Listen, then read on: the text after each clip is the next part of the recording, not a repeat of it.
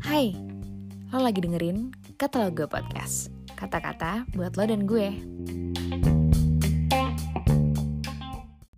Shalom teman-teman, mari kita merenungkan firman Tuhan. Kali ini renungan kita berjudul Mulutku Mengucapkan Puji-pujian kepada Tuhan. Namun sebelum masuk ke renungan kita hari ini, mari kita baca dulu firman Tuhan di Mazmur 145 ayat 18-21. Tuhan dekat pada setiap orang yang berseru kepadanya, pada setiap orang yang berseru kepadanya dalam kesetiaan. Ia melakukan kehendak orang-orang yang takut akan Dia, mendengarkan teriak mereka minta tolong, dan menyelamatkan mereka. Tuhan menjaga semua orang yang mengasihinya, tetapi semua orang fasik akan dibinasakannya. Mulutku mengucapkan puji-pujian kepada Tuhan, dan biarlah segala makhluk memuji namanya yang kudus untuk seterusnya dan selamanya. Teman-teman, Tuhan Allah kita menyukai puji-pujian dari anaknya. Daud sangat paham kesukaan Allah. Daud menulis segala bentuk puji-pujian terbaik untuk Allah yang bisa kita lihat di Alkitab dalam kitab Mazmur.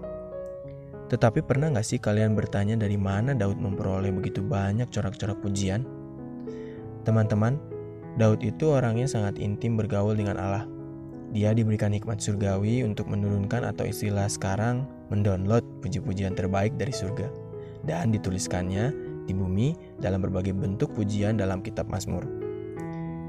Teman-teman, puji-pujian itu adalah respon alamiah apabila kita bersekutu dengan Allah dan mengalami perjumpaan dengan Allah. Nah, jika hati dan pikiran kita dipenuhi puji-pujian kepada Allah, maka kita pun akan seperti Daud yang kaya akan puji-pujian kepada Allah. Tapi puji-pujian yang keluar dari mulut kita bukan hanya puji-pujian seperti yang diciptakan para penulis lagu rohani ya. Roh Kudus akan memberikan kita nyanyian baru dalam mulut kita, seperti yang tertulis di Mazmur 40 ayat 4. Ia memberikan nyanyian baru dalam mulutku untuk memuji Allah kita. Banyak orang akan melihatnya dan menjadi takut, lalu percaya kepada Tuhan. Teman-teman, pujian lahir dari hubungan yang intim dengan Allah.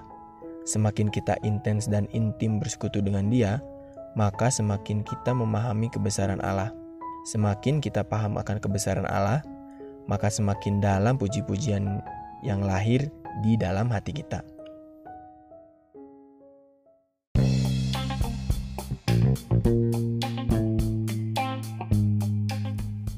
Thank you udah dengerin podcast ini. Jangan lupa untuk follow dan share juga ke teman lo yang lain.